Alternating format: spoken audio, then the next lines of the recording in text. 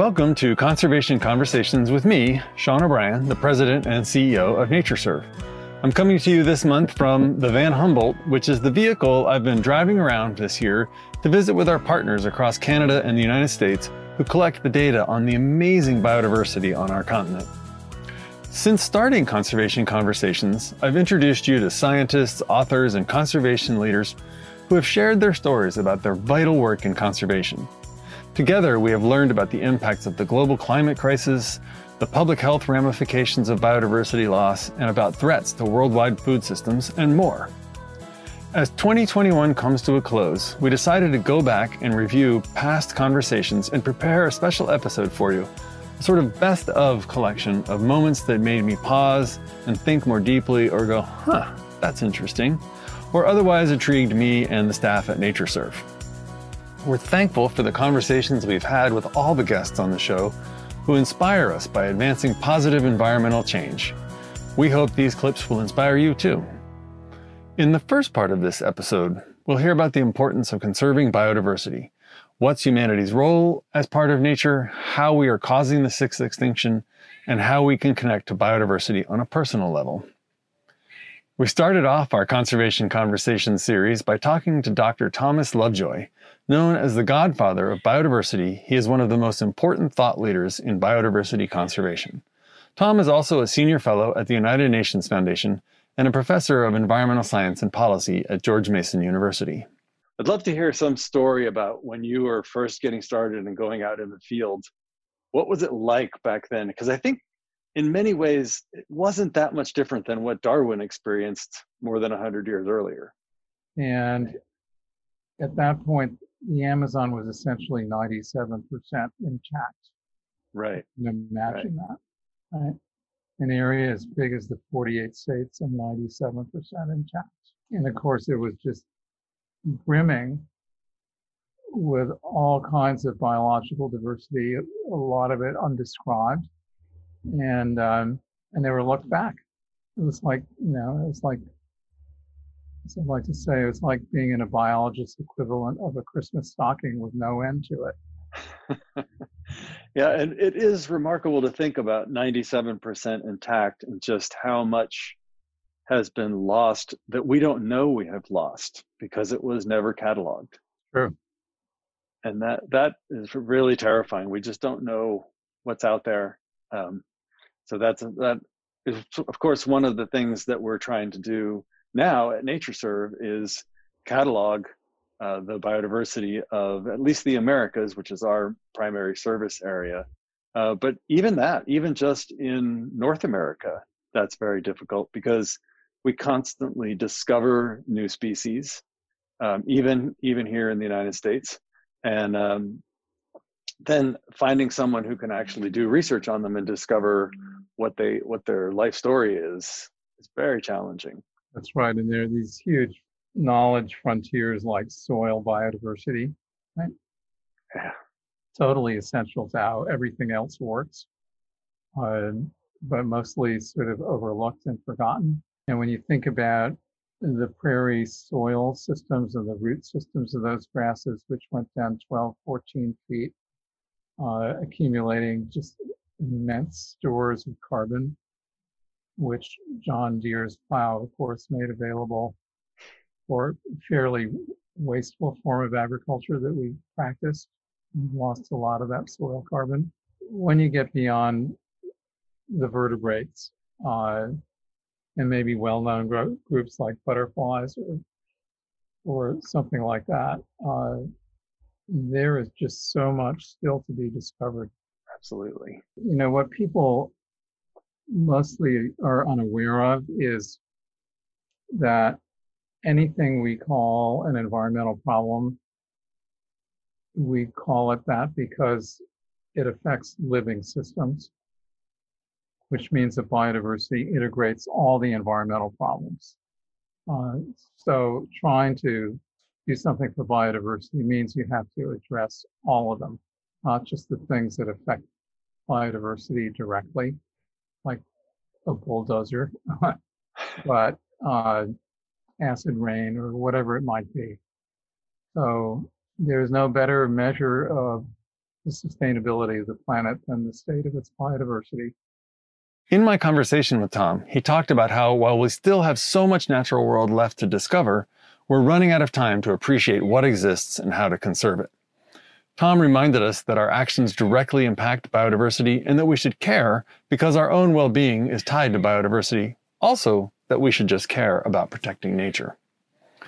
That we're inseparably linked to the natural world should be clear by now, and yet we still need the science, data, and analyses, NatureServe's strong suit, to show this. For effective conservation, we also need an emotional hook to get people and governments to take the necessary steps to conserve nature.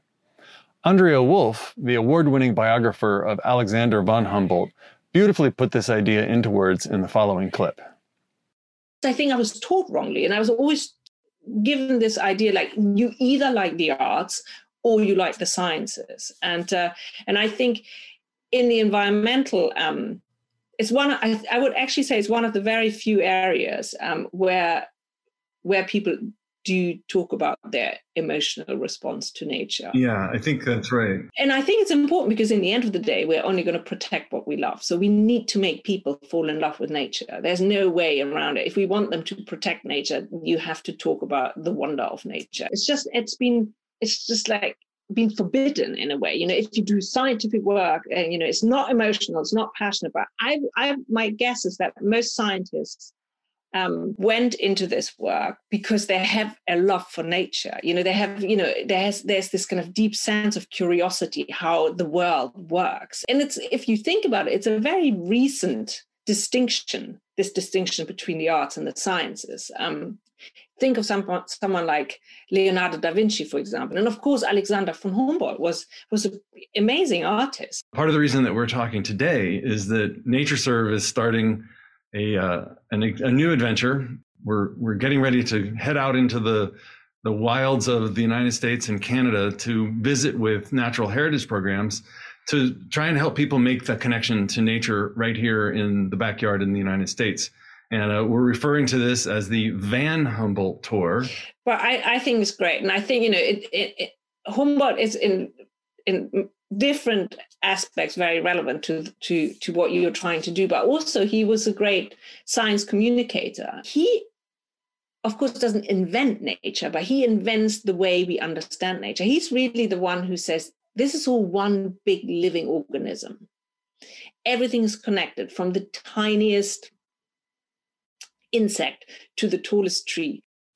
This recurring theme that we're all connected, that humans are dependent on biodiversity and biodiversity is affected by humans, is more important now than ever. In this next segment, Michelle Nijhuis shares what's at stake if we don't start taking action to prevent the mass extinction event currently underway. This geologic scale event is happening in our lifetimes. Michelle is the author of the wonderful book, Beloved Beasts, Fighting for Life in the Age of Extinction, a topic which is important to us here at NatureServe and to everyone. The subtitle of the book talks about extinction. And as you get towards the conclusion of the book, you're talking about the sixth extinction. And I talk about the sixth extinction a lot, but do you have a succinct way of describing the sixth extinction for the listeners? It's the idea that we have had 5 mass extinctions on the planet already, including the one that killed the dinosaurs.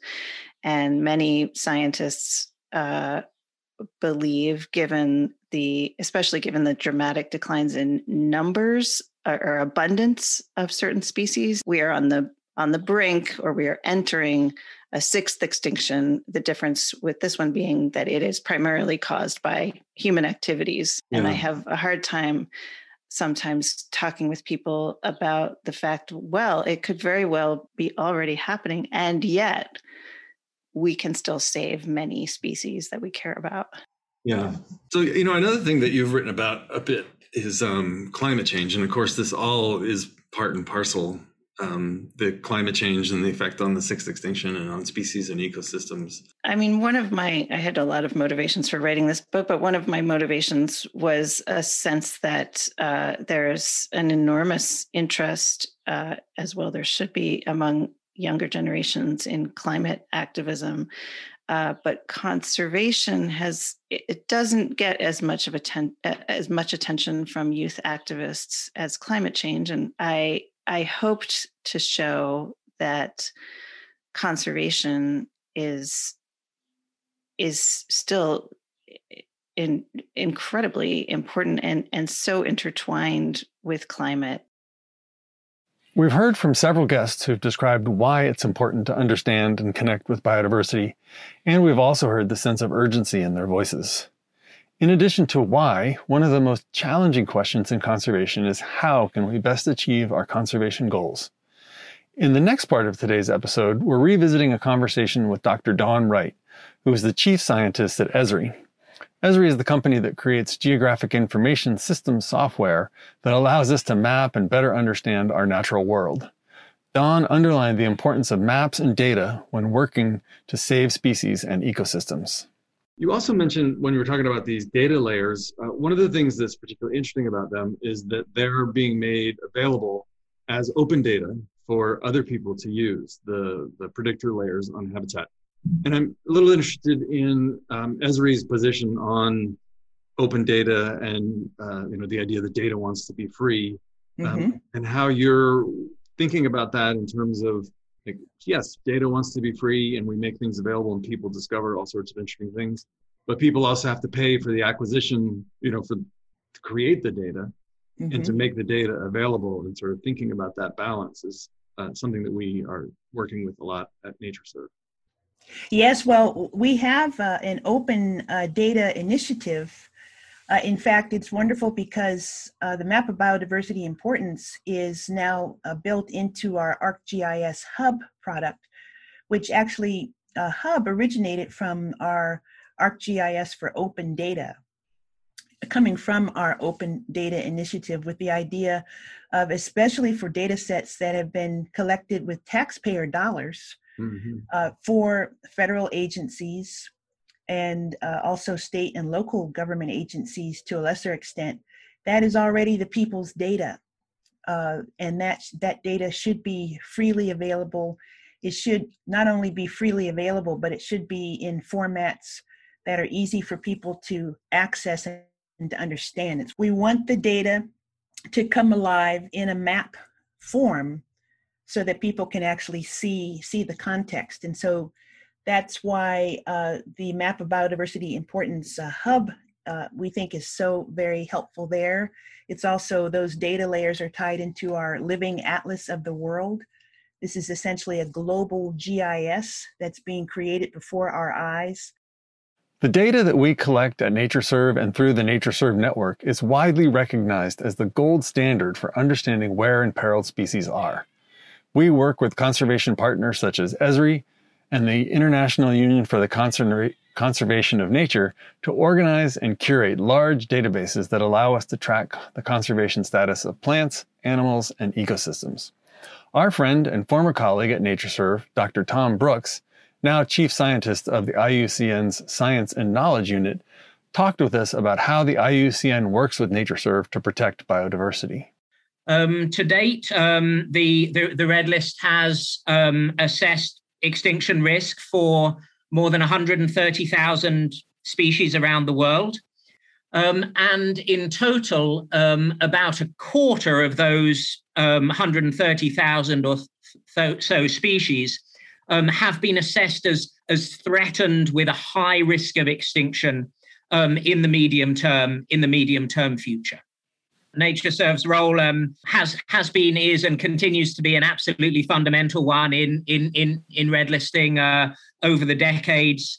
The G ranking system implemented across the NatureServe network is in effect the manifestation of extinction risk assessment within the North American context, and is very much designed to be interoperable, to interlock with the IUCN Red List.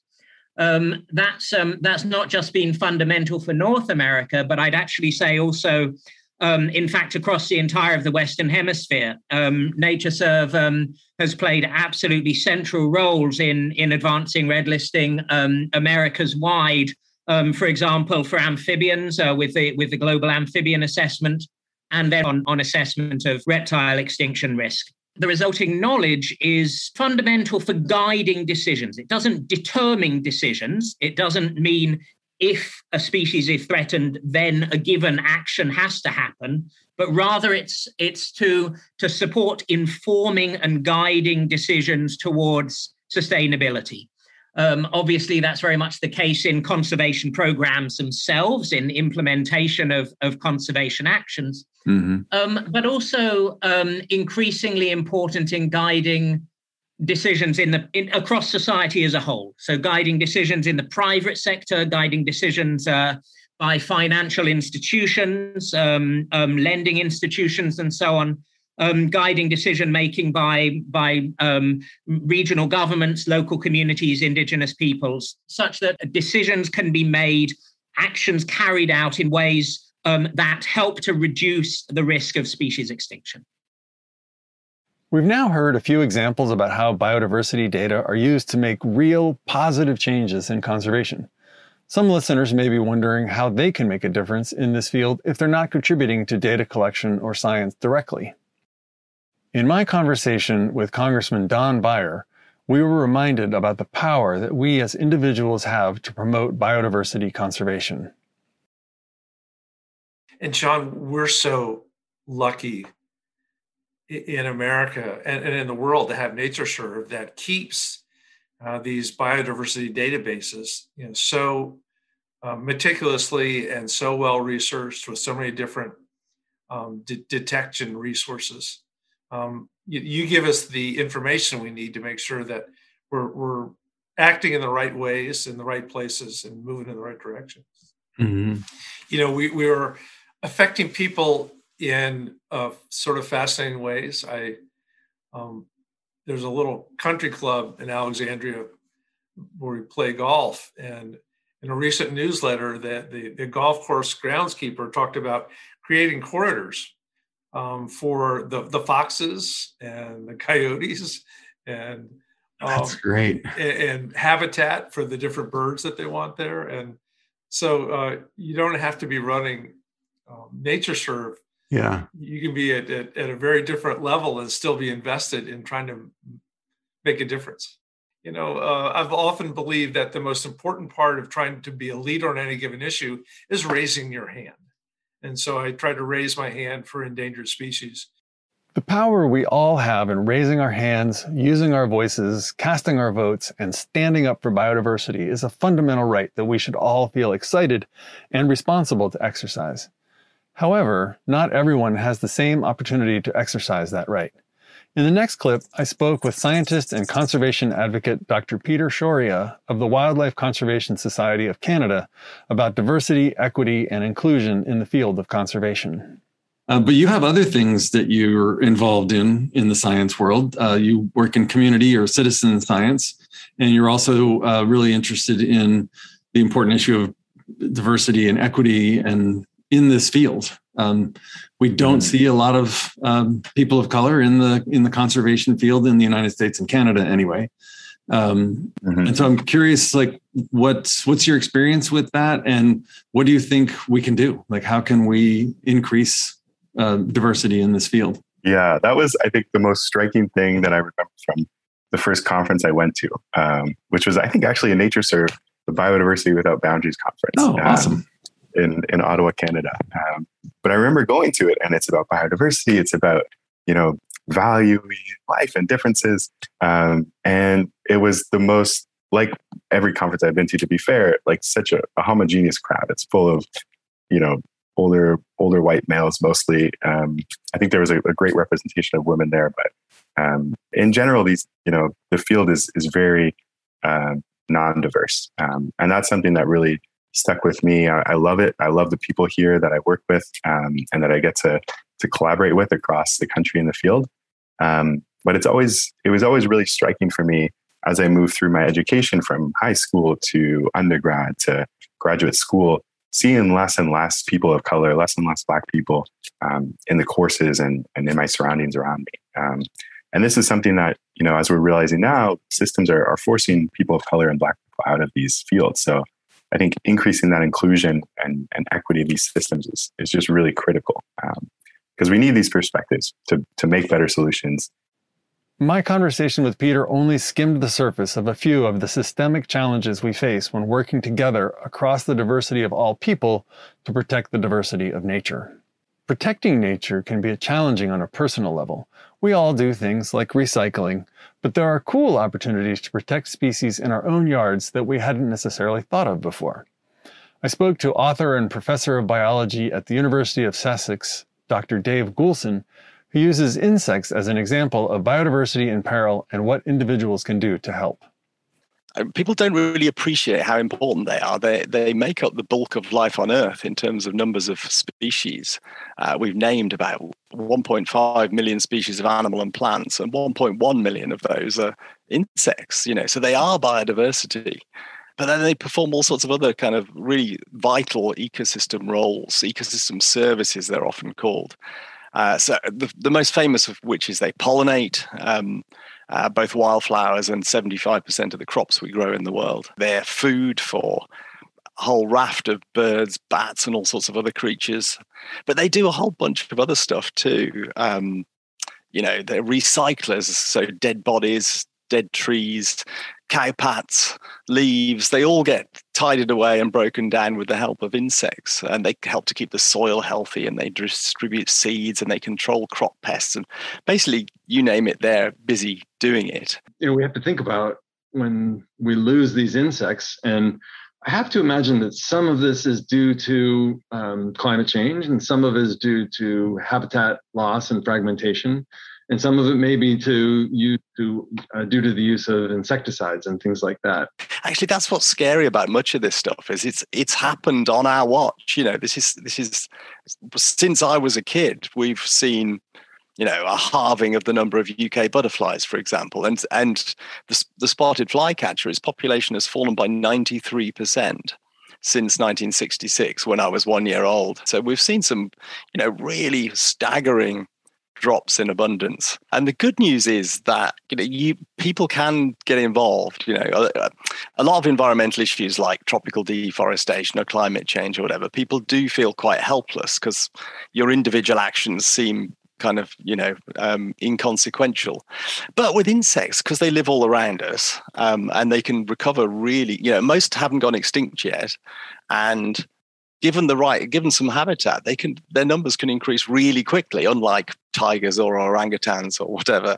And people can do things in their own backyard and see a difference, within weeks, even days. Plant the right flowers, plant some native wildflowers, some bee-friendly flowers, and the insects will come. If enough people did that and got involved, then it really would make a difference. At NatureServe, we are eternal optimists. If every one of us took a stand in support of biodiversity, we could really make a difference. And so, to end this special holiday episode of Conservation Conversations, I'd like to leave you with a short but powerful clip from the conversation I had with Dr. Lucas Joppa, the Chief Environmental Officer at Microsoft. Over the course of this podcast series, I have asked most guests who I've had the pleasure of speaking with what they'd like their legacy to be. Lucas's response hit close to home. I hope you enjoy it. What, from your perspective, not necessarily from Microsoft's perspective, but Lucas Joppa, what is your goal for the future? Well, I set my goal pretty modestly, I guess, for me as an individual. And people ask me what I want to achieve, and I say this, and it is simple. I just want there to be more species on Earth when I die than there would have been had I never lived. And I want every organization to think that way. And if we did think that way, the problem wouldn't seem so big, right? Yeah. If there could just be one more species on Earth when I die, than if I hadn't lived, that I would take that, And if everybody in every organization kind of took that perspective, I think we'd be in a much better place, and I think our problems would seem so much smaller than they actually are. Thank you for listening to this special episode of Conservation Conversations. We hope what you heard today will inspire you to seek opportunities in your daily life to engage with science and conservation. Your role is vital as we work together to ensure the future of the planet and ultimately of mankind and nature itself. We're thankful to you, our listeners, and always want to hear from you. Please send an email to info@natureserve.org to submit questions or suggestions for future episodes. And finally, this holiday season, we ask for your support for our mission of conserving biodiversity by visiting us at natureserve.org/donate and following us on social media. Thank you and happy holidays.